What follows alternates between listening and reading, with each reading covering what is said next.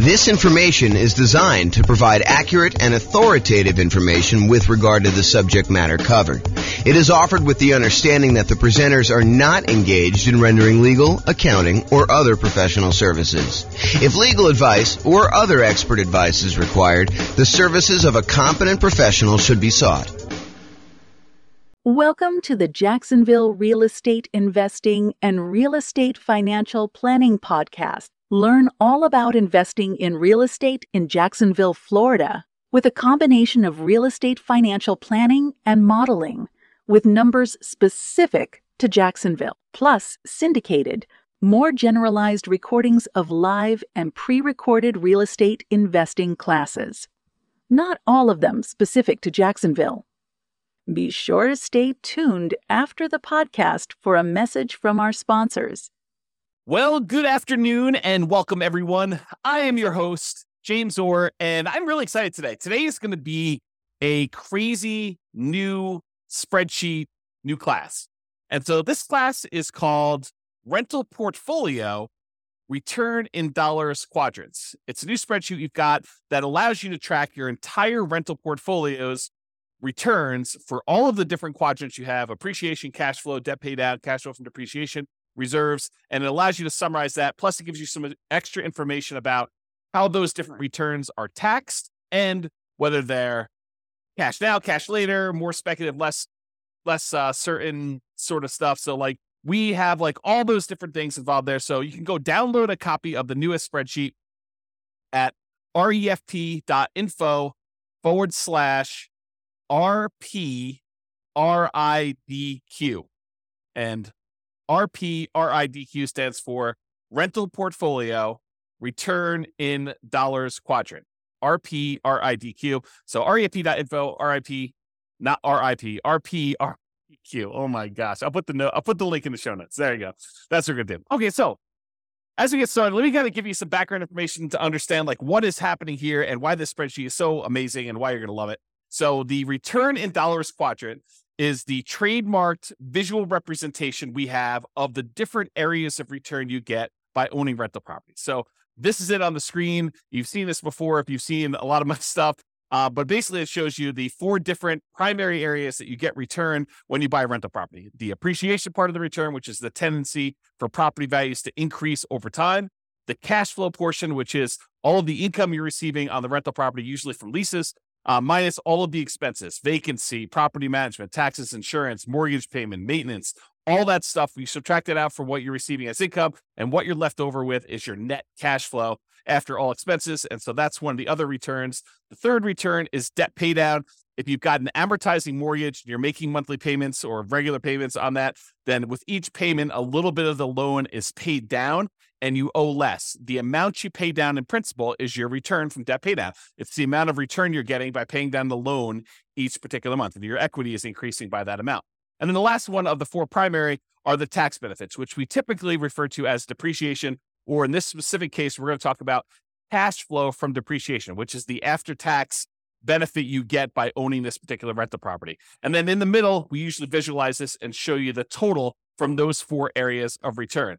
Now, when we look at that graphic, a lot of times we're like, well, what time period does this cover? And really, it depends. So these can be both forward-looking, as in like we're looking at the returns we're going to get in the next year on a property, or they may be that we're going to look at the returns we're going to get over the lifetime of owning the property. So really, the time periods can be forward-looking, or we can look at this and say, hey, what did I earn in the last year from owning this particular rental property? So it could be backward-looking.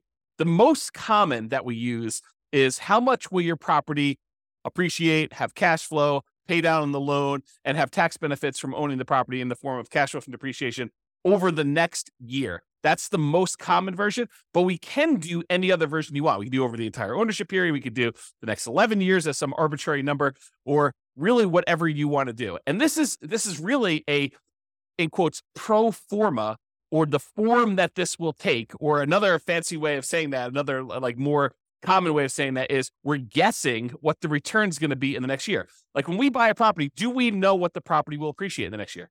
Absolutely not. A lot of times we're guessing as to what that will be. Do we know how much the property will cash flow next year?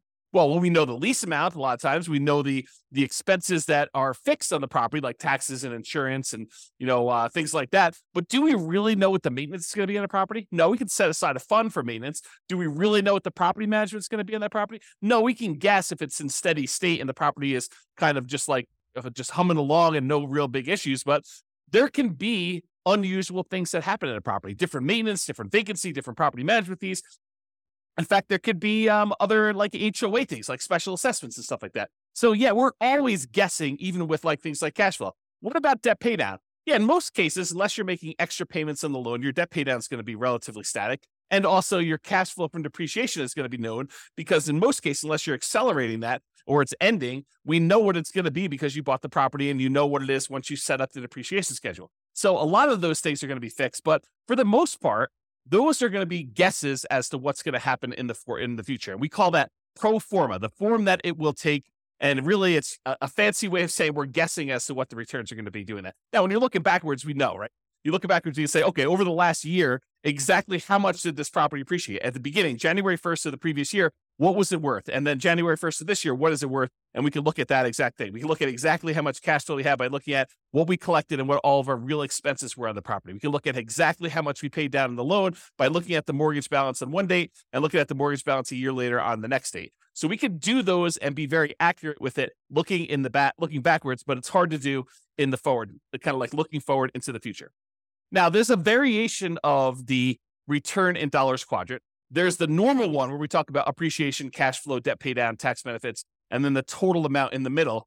But if you're really thinking about investing in rental properties, it would be very prudent for you to invest with reserves. Another way of saying this, and I don't usually use strong language like this, and I don't usually get all up in your face and stuff like that, but I'm going to use some very strong language here and be very deliberate about this.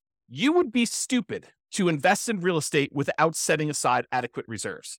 And I feel that strongly about it because you really do need to have reserves for the unexpected things that come up. So if you're like investing in this stuff and you are not taking into account reserves, you're probably doing it wrong. And so if you're just looking at your return from appreciation and cash flow, debt pay down, tax benefits, and you're trying to calculate what your return is on, like, let's say a certain amount that you have invested or the amount of equity you have in your property, and you're ignoring the fact that you need to have 6 months of reserves or 12 months of reserves or 24 months of reserves or whatever you set aside for reserves, if you're not taking into account that extra amount for reserves, you're probably not analyzing your deals correctly. This is sort of like the white lie that we tell when we go to cocktail parties. We say, my investment property is doing amazing. I've got no money in the deal because I bought it with a no money down loan and I'm getting this amazing return on it. Well, you wouldn't ever buy that property without having a certain amount in reserve, 6 months of reserves or 12 months of reserves or 24 months or 36 months or whatever it is in reserves. So the fact that you think you're investing in this thing with nothing down is not true.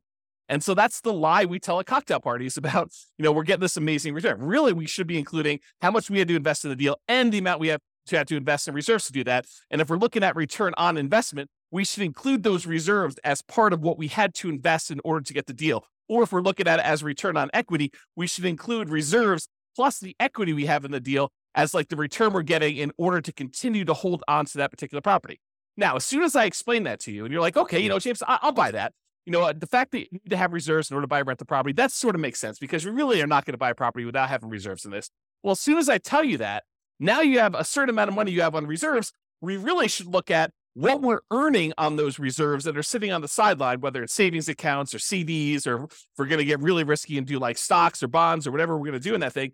We can look at the return we're earning on the reserves as an extra return that we are getting by having this property as well. Because if you're going to have the reserve set aside, if you're going to have $10,000 or $20,000 or $50,000 or $100,000 or more, depending on how many rental properties you have and how much you're setting aside in reserves, but if you're going to have that large chunk of money sitting on the sideline, you really should take into account the money that you're earning on that reserve as part of the property. And so whatever you've allocated to a specific property, you should take that return that you're earning on the reserves you have invested elsewhere, no matter what that's invested in, and include that in your return. So we have a different variation of the return in dollars quadrant where we talk about the return we're getting from appreciation. How many dollars the property went up in value? The return we're getting from cash flow. How many dollars of cash flow do we get in that next year, as an example? Or how much do we pay down the loan in that year from debt pay down? Or how much we got in cash flow from depreciation? for owning this particular property. And then in addition to that, the variation with the one with reserves says, how much did we earn on the reserves that we set aside to own this property? And so we have a version of this where we have the 4 primary returns: appreciation, cash flow, debt paid down, tax benefits. And in addition to that, we have an additional one for reserves on the bottom, which is sort of your base of all the things that you kind of need that in order to continue to make this investment elsewhere. And then that gets included in the total as well. So that's why we have a different version for reserves. And that's why you will see on the spreadsheet, there's a section in there for reserves. It's not the amount you have in reserves. It's the return you're earning on the reserves you have set aside in order to own this property. Okay. So there are 2 flavors of reserves. And this is just sort of like by definition. It's like how we define the kind of return in dollars quadrant plus, R6 is the 6-month reserve version and R12 is the 12-month reserve version. But, you could arbitrarily say, hey, look, I'm actually going to set aside 24 months of reserves on all my properties, and I'm going to keep it into a savings account, and which I'm only earning, 1% or 3% or 4% or whatever you can earn at the time by doing that. The 2 flavors we have by default are this 6 months of reserves version, which we assume you're keeping in something really, really safe, like a savings account or a CD or something like that, where you're earning a very small percentage. And we've arbitrarily picked 1% as an example from this. Or you have 12 months of reserves. You have, at least twice as much as you think you might need if you were going to keep it in something safe, but you're going to be able to invest the majority of that in something a little bit more risky, like stocks or bonds. And we're going to just arbitrarily say, not that you're guaranteed to earn 8% in the stock market. We're just arbitrarily going to say you're earning a higher amount. And we picked 8% as just sort of like really rough number to estimate what you might earn in the future by keeping 12 months of reserves on the side. And this class was not intended to be a whole class on reserves. It's really just sort of like touching the surface of this discussion to show you why there are 2 different flavors of the return in dollars quadrant. One where we keep 6 months of reserves and we're earning 1% on that money, and another one where we keep 12 months of reserves and we're earning 8% on that money. And I've showed you 2 different examples of how the returns might look on the same property where you do 6 months of reserves or do 12 months of reserves. And one thing I will point out is the amount you earn from appreciation and cash flow and debt pay down and tax benefits, the dollar amount you earn on all those does not change if you have 6 months of reserves or 12 months of reserves. What does change is the amount you earn on the reserves.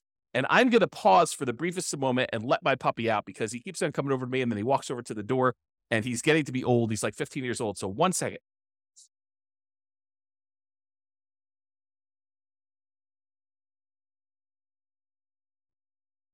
Okay, I'm back. All right, so we just talked about reserves there. So getting back to this return in dollars quadrant sort of idea, you may be familiar with this idea if you've seen any of my classes where I talk about the world's greatest real estate deal analysis spreadsheet. In that spreadsheet, you've seen that when we do the deal analysis, the second chart, the second graphic on the dashboard for doing this is the return in dollars. And we do that for year 1. And in that particular chart, I show you what the return in dollars quadrant is, excluding reserves. I show you each dollar amount of appreciation, cash flow, debt pay down, and cash flow from depreciation. Then I also show you the returns for return in dollars quadrant for R6, which is the 6 months of reserves earning 1%. And then finally, I show you the RIDQ plus R12 for 12 months reserves at 8%. And I've highlighted those in red there. You can download a copy of the world's greatest real estate deal analysis spreadsheet. If you haven't seen it before, just go to refp.info and you can download a copy. Just put in your email address and they'll email you. The system will automatically email you a copy. It takes a couple minutes to do it, but it's automatic and it'll happen for you there. So really, when you're looking at the spreadsheet, we've got this on there and you're used to seeing it in this form, but we show it in different ways. Sometimes we'll show it as like this graphic, or sometimes we'll show it as a square with, the 4 different things with the total in the middle. Sometimes we'll add reserves on the bottom. Sometimes we won't. And so you could see all of those on there on the dashboard. If you want to see more than just year 1, you can always go to the overrides tab in the spreadsheet. There's more than one tab for the spreadsheet. The first tab is really the dashboard with all the inputs, the most basic inputs that you can do for like 99% of all your deal analysis. You kind of use the front page for that. But we show all of the details and allow you to override any number at any point in time on the overrides tab. And you could see the return in dollars for subsequent years, all the way through, I think, year 40, if I'm not mistaken. So you could see all that on there if you want to go to the overrides. Okay, so that's how you do it. And that's what you normally see if you were looking at one deal that you're analyzing. So if you want to go look at a particular property that you're considering buying or a property that you already own, you want to just run it through the deal analysis spreadsheet, the world's greatest real estate deal analysis spreadsheet, then you can go see that. But what if you want to see all of your properties? What if you wanted to see what the return is for appreciation for all the properties you own, or the cash flow for all the properties, or the debt pay down, or the return you're getting on reserves, or the return you're getting from cash flow from depreciation, or what the total amount you're getting for all these are? Well, if you have access to the real estate financial planner software, you can see your entire portfolio starting at any point in time. You can see it from the very beginning when you start analyzing. You can see it 10 years in the future, or year 17 when you're going to actually retire, or year 22 when you're going to start collecting your Social Security. You can look at what your portfolio would look like, a snapshot of that, any point in time using the real estate financial planner software, and you can see it in kind of like 4 major views. The first view is you can see it in this sort of like stacked column where each individual property, it shows you the breakdown of how much you're getting in appreciation, how much you're getting from cash flow, how much you're getting in debt pay down, how much you're getting from cash flow from depreciation, how much you're earning in reserves. And it shows you each individual property stacked side by side so you can compare them very easily and see what they are. Or you could see any individual property using the more traditional kind of like graphical 4-quadrant thing with the reserves at the bottom, showing you the total amount and how it breaks down for each one of your different returns, the dollar amounts you're earning from each of those. And in addition to that, if you're like, hey, I want to just see one number for my entire portfolio, all the rental properties I own at that given time, we have a version of that return in dollars quadrant, where it sums up all of the appreciation you're getting from all of your properties, all of the cash flow you're receiving for that entire year for all of your properties, all the debt pay down, all of the tax benefits or cash flow from depreciation, all the amount you're earning in reserves, for a total amount in total for all of your properties in your portfolio. And then, of course, if you'd rather see it more of like a table format, we've got that view as well in the Real Estate Financial Planner software. And you can access that. Just go to refp.com or realestatefinancialplanner.com, and you can access that software if you have access already. But what if you don't have access to that? Well, that's why we are introducing the rental portfolio return in dollars quadrant spreadsheet. This works in Excel, might work in Google Sheets. I don't know. I didn't test it there. I can't guarantee it might work in whatever the Apple version of Excel is, but I built it in Excel, and that's what we designed it for. And so I know that it works there.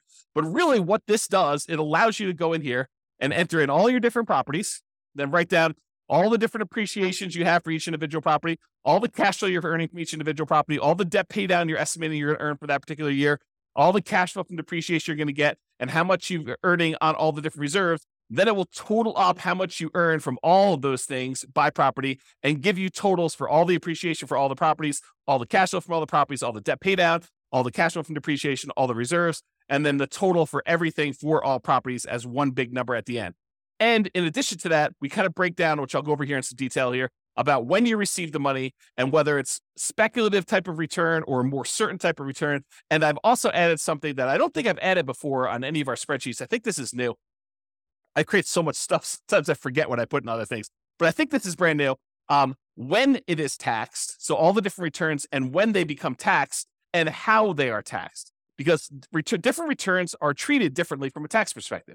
And so we'll go and we'll look at all that, but I just want to show you what the spreadsheet is and we'll go over details. So how do you use this spreadsheet? Super, super easy, super simple. I tried not to make it really complicated. I may in the future combine different spreadsheets and make them all interact and stuff like that. But I wanted to keep this super straightforward for somebody who's just like, I just want to see the return in dollars quadrants. I just want to look at that. So instructions are this. You enter in your property address.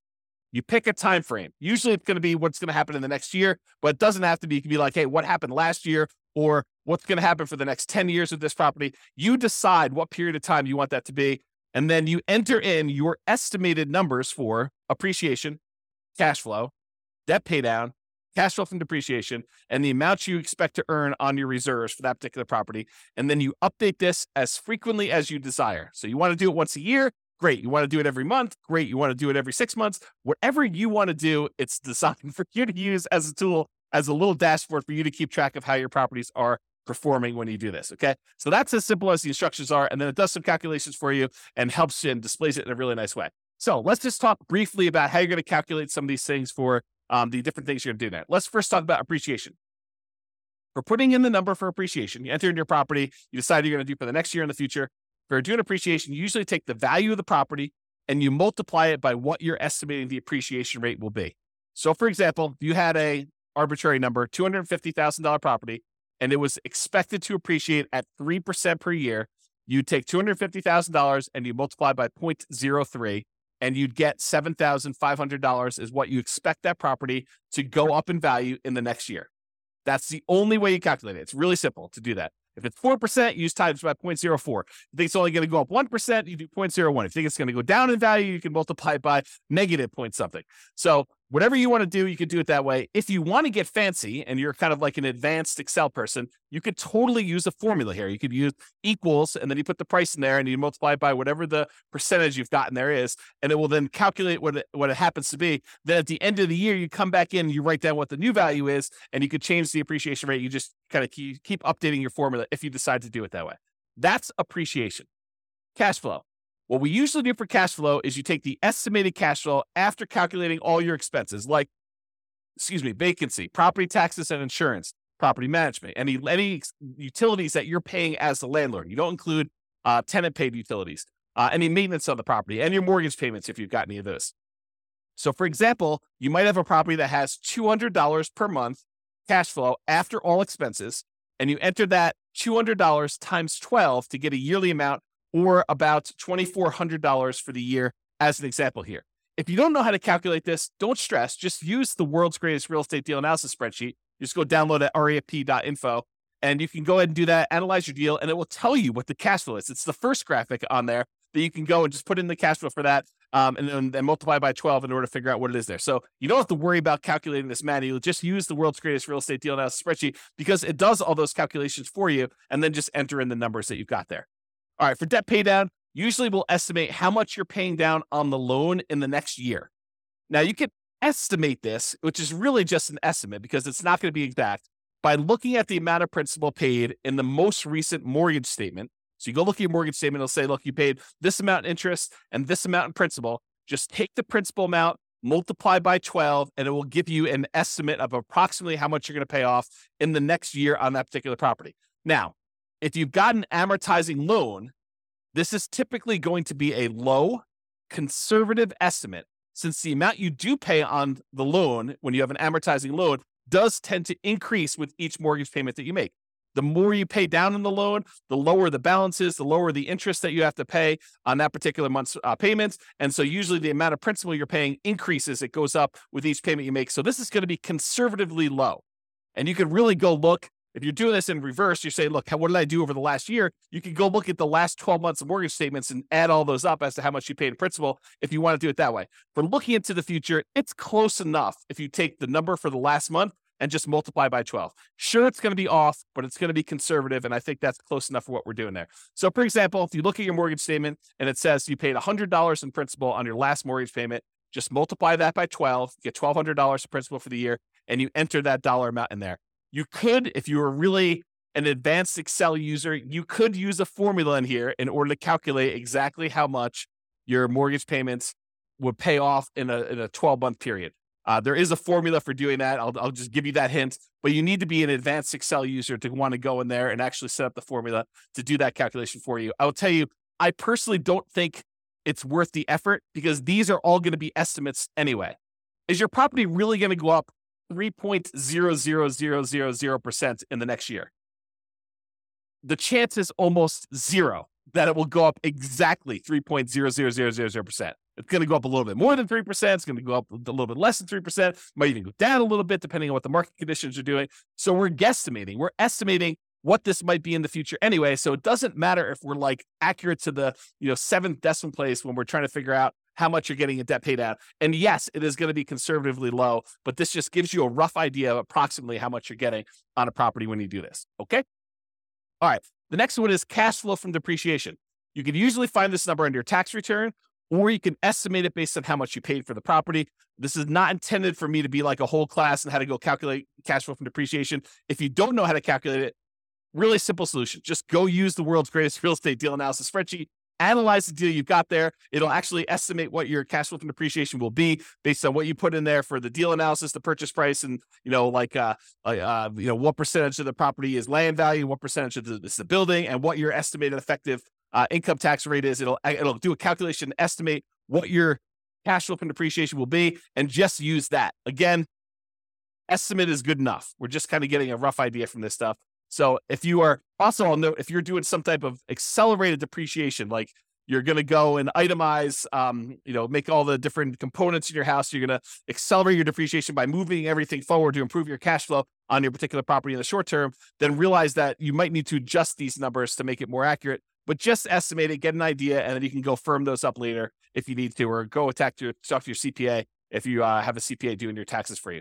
So just do that and realize that depreciation goes away after 27 and a half years on residential properties, unless you've accelerated it and you've got to go up even faster than that. But in most cases, 27 and a half years, it's going to be zero after that. So if you own the property for more than 27 and a half years and been renting it out for that period of time, it's going to be zero for your depreciation number. All right. And this is just another note on this estimating and annualizing. How do you estimate things like cash flow when things are changing in the middle of your year? For example, you're doing this analysis in July. Well, in January, your taxes are probably changing. And there may be a new lease coming on in May, which is going to increase the rents or decrease the rents, depending on what's happening in your marketplace and what you were able to get last time. So you're not going to be able to say my cash flow is $200 a month and multiply by that 12 because it's only an estimate. Because your taxes are going to be different in January, and your May lease is going to come up, and there's all these different things that are happening where things are changing in the math that you're doing to calculate this. Estimating is okay. Don't stress about this. This isn't like precision forecasting to begin with. Your property expenses like maintenance are also likely to change. They're going to be different than what you're estimating anyway. So don't worry about it. Just kind of use some rough numbers. We're trying to get like a ballpark of how well this is doing. Take a month of cash flow, multiply it by 12, and consider that good enough. Is it going to be exact? No. Could you take the extra time to make it more exact by going there and say, well, my taxes are going up in January. Here's what I think they're going to go up to. And so let's go ahead and change 4 months of the time that I'm doing this to be that. And oh yeah, by the way, the lease is going to renew, and I think I'm going to raise the rents by this amount, and I'm going to do that change. And maintenance, I think on a property this year going to be higher because the tenant's been living in the property rough. And so I've got to estimate that. Sure. Could you go and do that and make it more accurate? Absolutely. Could it be really accurate if you're looking for the last 12 months and kind of doing this in reverse? Absolutely. But for now, just take a number and just estimate and make it accurate. Now, once you got all your properties entered into the spreadsheet, what's great about this is now you can actually look at it and say, okay, where should I put in my effort? Where should I go and apply all the 88 different strategies we've got for improving cash flow on a rental property? And you've got the kind of like how to improve cash flow 88 strategies all on the screen right now if you're watching the video version of this, and you can see or go listen to all the other classes we've done on how to improve cash flow. But you can look at the ones where cash flow is struggling and look and focus and say, okay, well, these ones are great. I don't necessarily need to focus on those, or maybe I want to focus on those because those will be the easier ones to improve. But you can decide which ones to focus on and which ones to apply the 88 strategies to. Similarly, you can go beyond the 88 strategies to improve cash flow and actually decide to look at where there are opportunities for you to do deal alchemy type stuff. We talked about deal alchemy where we convert appreciation to more cash flow now, or we look at taking, debt pay down and we use that to improve cash flow. You can look at the properties where you have really strong appreciation or debt pay down or other things got going on and how we can manipulate those returns using deal alchemy principles and actually use those to decide to change our returns from one area of return to another. And that's what the deal alchemy classes are all about. It's like manipulating returns and saying, look, cash flow is most important to me. So I want to focus in on cash flow. And I'm willing to trade things like appreciation or debt pay down or the tax benefits or even like the returns you're getting from reserves or whatever you're doing there. And there are different things we can do, different types of strategies we can do in order to improve one return over another, to kind of prioritize different returns and maybe move them in and out and kind of decide what we're going to do there. So use deal alchemy if you're looking at your spreadsheet, the kind of like summary spreadsheet for this class, and decide which ones that you want to do. So their entire class is on deal alchemy. I'm not going to go into that, but that's how it's worked. That's how it works. All right. This is what I think is a new slide. How returns are taxed. How are the different returns that you're getting from buying a property? How are they taxed? And so this is a new spreadsheet that shows you how it's done and when you're taxed on the property. So let's just break it down. There's appreciation, there's cash flow, there's debt pay down, there's cash flow from depreciation, there's reserves. So appreciation return is typically a deferred return. You're not getting that immediately until you sell the property or you refinance the property, and then it's typically taxed at capital gains. So if you go in to sell the property, then you're going to pay capital gains taxes on the property on the appreciation part of the return that you had during that time. However, there are a lot of caveats to the appreciation one. However, you're taxed on this increased value via increased property taxes immediately. So while we're not paying taxes on the amount that we gained in appreciation in terms of capital gains, because the property value did go up, the property assessor, the tax assessor, is going to say, hey, look, this property is worth more. And so because of that, your property taxes are usually going to go up. So we do pay a little bit of an increased tax based on the property value going up in the form of property taxes. But that's not the real big one that gets you when you go and sell a property. And when you refinance a property, you probably don't have to pay the appreciation, the capital gains tax on appreciation. But if you actually go and sell the property, you will, unless you may be able to defer the property taxes, the taxes, the capital gains taxes on the property when you go and sell it by doing a 1031 tax deferred exchange. It doesn't eliminate your taxes, but it defers them to later. And there are lots of rules and regulations, so it does not apply on 1031 exchanges, but really just realize that you can actually defer the capital gains taxes even when you sell the property by doing a 1031 tax deferred exchange. And not only that, but in addition to that, sometimes you can completely eliminate the capital gains taxes due on the property going up in value when you die and you have a reset basis for your heirs. So the property went up in value $1 million since you owned it, but you then die, you pass on the property to your heirs. Well, now their basis, the amount that they're starting from to figure out how much capital gains they owe, becomes that new $1 million higher valuation, not the one you had before. And so there are no capital gains taxes due on that dollar amount. And there are all sorts of like rules and stuff like that and taxes on your estate and everything. I'm not going into that, but realize that this property, the capital gains due on any appreciation gains you have, may be completely eliminated when you die if you have a reset basis for your heirs. Not that that's a good solution for getting rid of the taxes on a particular property. And if you happen to sell the property in less than a year, the appreciation is typically taxed as ordinary income instead of that long-term capital gains that we've been talking about. So there's a lot of like asterisks associated with the appreciation return, but that's the overall idea. It's deferred taxation, and it's typically taxed as capital gains with a lot of like asterisk caveats to those things in there. Let's talk about cash flow now. Cash flow, after all your expenses, is typically taxed as ordinary income in the year that you earn it. So the year that you get that cash flow on the property, you're typically paying taxes on it, and it is typically taxed at an ordinary income tax rate. Debt paydown is typically taxed as an ordinary income in the year that you earned it. So the amount that you pay down that loan, that amount is usually taxed. Okay. It's some people consider it part of the cash flow number, right? Like the amount of money you're getting minus the expenses, because you can only subtract the interest as an expense. You can't subtract the amount you pay in principal. You can't subtract the full mortgage payment. You can only subtract the interest part of the mortgage payment that you're paying. So the amount that you pay down in principal is actually a weird version of cash flow in the sense only of taxation. Okay. So really the amount you pay down in principal on the loan, that is typically taxed as ordinary income in the year that you earned it. Cash flow from depreciation, this is typically applied in the year that you earn it, and it reduces the qualifying ordinary income that you have. So it's a way of reducing the taxes you would need to pay. And there's lots of caveats and exceptions and rules related to this. But generally, certain qualifying income can be reduced by the amount of gross depreciation. And if you figure out how much that gross depreciation was, you multiply it by your tax rate, you could find out how much extra money you have in your pocket at the end of the year by not having to pay those taxes in. And that's what we're calling cash flow from depreciation. It's the dollar amount that you didn't have to pay in taxes by owning this rental property. Okay. And so that's how that is taxed. Usually the year it's earned, and it reduces their ordinary income. Now, there is a weird thing also about cash flow from depreciation, and that is if you don't take it, they assume that you did take it. So it's not like you could just opt out. And if you don't qualify to take it, in many cases, you can hold that over. You can kind of like set it aside and take that deduction later on when you do finally qualify for it. So it's not like once you can't take it in that year, you lose it. You can actually set it aside and kind of like budget for it. Talk to your CPA or tax advisor about how that works for your specific situation. And then finally, the returns from reserves are typically taxed as ordinary income in the year that it was earned. So if you have money in a savings account, or you have money in CDs or the stock market, and you're earning on that particular money, you're getting a return on that, that's typically taxed as ordinary income in the year it's earned. Now, again, seek a professional to verify this for your situation. I am not a tax expert by any stretch of the imagination. I've had zero tax training, but this is just like my knowledge of the topic. So as a starting point for you.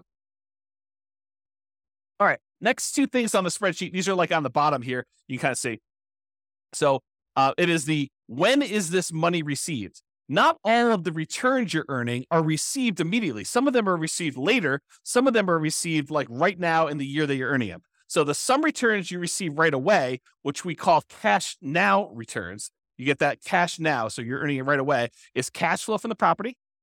The cash flow from depreciation, those tax benefits you get by owning the property, you get that in this year for the taxes that you do. And then also the returns you're getting from reserves. So those are the three areas of returns, the three returns that you get to keep now. You get to earn this year or this month that you get whenever you kind of receive those. And depends on how you structure everything. But really, it's like you're not delayed in getting those. Now, some returns you receive when you sell a property or when you refinance a property, we call those cash later returns. And those tend to be appreciation, the tendency for property values to go up over time, and paying down the loan, debt pay down. Really, what we're talking about is accessing the equity in your property. When property values go up and you owe and the loan goes down, the amount of equity you have in your property actually increases.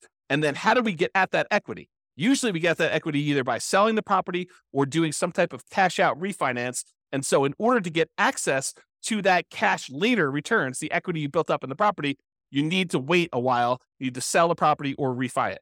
Okay. So that's when you receive the money. So you can see the total amount for cash flow, total amount for cash flow from depreciation, total amount from reserves. And then it will sum up all those and show you that in this particular example, $12,960 between all three of these returns is how much you're receiving in your returns for cash now. And then a much larger amount is cash later. This is a lot of times why when people talk about real estate, they refer to it as a wealth building asset because a lot of the returns you're earning are cash later returns. You're not getting this in year one unless you're doing some weird deal alchemy where you're able to move the returns from cash later up into the cash now. That's part of what's happening with deal alchemy. You're manipulating the returns like appreciation and debt paid out, and you're deciding to move it into returns like cash flow.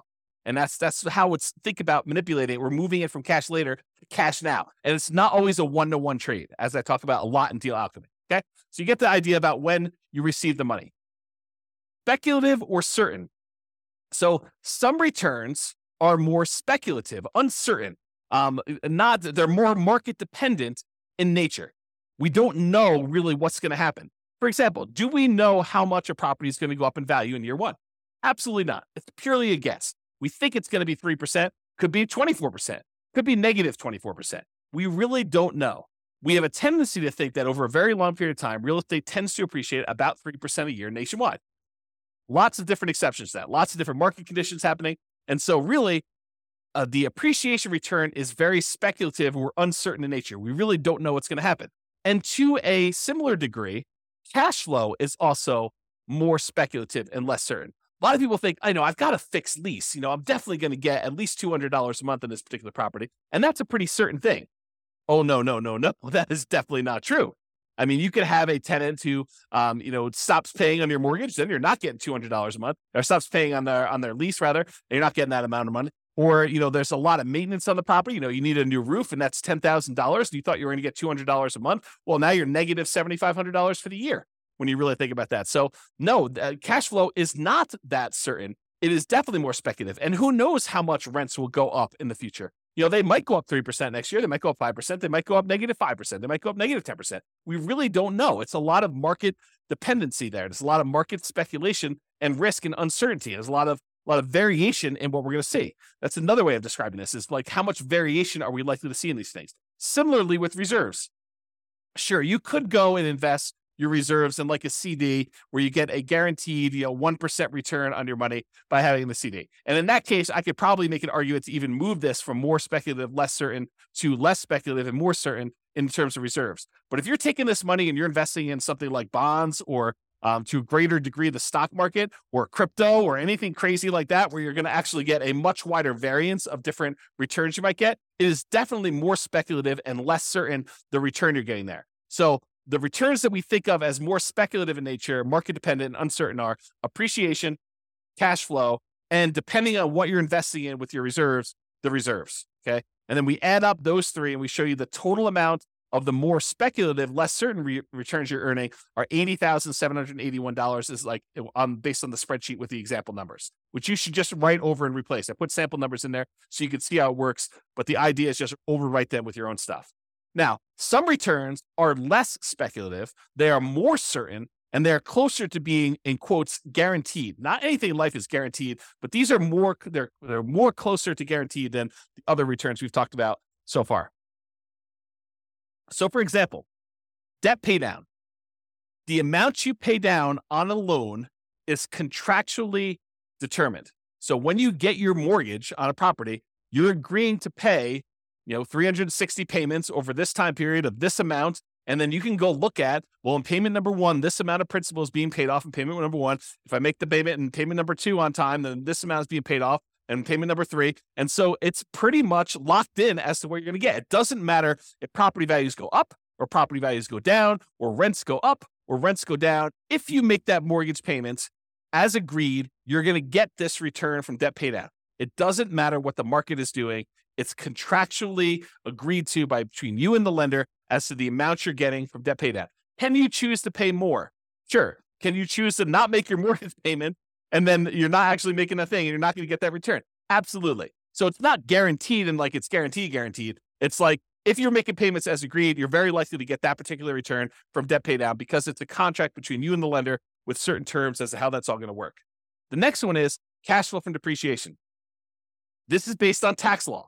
So if you buy a property and the value of the land is subtracted out, and you just have the value of the building and you divide by 27 and a half years, that is the dollar amount of gross depreciation you are likely to get by owning that particular rental property. It doesn't matter if the market is up, doesn't matter if the market is down, unless they change the tax law and it is retroactive so that it changes like things you had in place from before, you are getting this return from cash flow from depreciation. So that is why it's less speculative and more certain.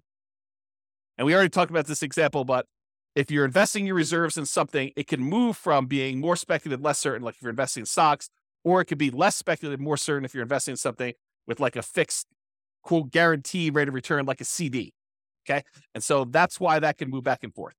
All right. So in conclusion, use the rental portfolio return in dollars quadrant spreadsheet to keep track of all the different returns of your portfolio. This will break them out really nice, make it very clear as to where all your returns are coming from. Use it to apply cash flow improving strategies and any deal alchemy principles that you want to do to manipulate and improve different parts of returns or move them back and forth between where they are. Or use it to better understand the tax implications of different parts of returns, understand like when things are taxed and how they are taxed, and decide to do tax planning and understanding like what the implications are of the different types of returns and when you're earning them and when they actually get applied. And then use it to better understand when you receive your returns, whether it's cash now or cash later. And then use it to better understand the speculative, certain nature of different returns. Which ones are really market dependent and are likely to be wide variance, and which ones are more consistent, more solid, and less likely to change over time, like, the debt pay down portion and your cash flow from depreciation as examples there. So that's all I got. Hopefully you like the new spreadsheet. Hopefully you like the new class. Let me know. Go ahead and use it, download it, and we'll go from there. This has been James Orr. Have a great day, everybody. Bye-bye for now. With home prices up, mortgage interest rates up, and rents up, but not quite enough to counteract the higher prices and interest rates. Cash flow on rental properties in Jacksonville is harder than ever. Book a call with the Real Estate Financial Planner to apply our proprietary 88 strategies to improve cash flow on your rentals. See the show notes for a link to schedule your call and improve your cash flow today. If you're a real estate agent, lender, or professional in Jacksonville that wants to help our real estate investor listeners, consider reaching out to learn about collaboration opportunities with this podcast. We'd love to add more value to our listeners by having you assist our investors buy, sell, and finance their real estate investments. See the show notes to schedule a call to discuss collaboration opportunities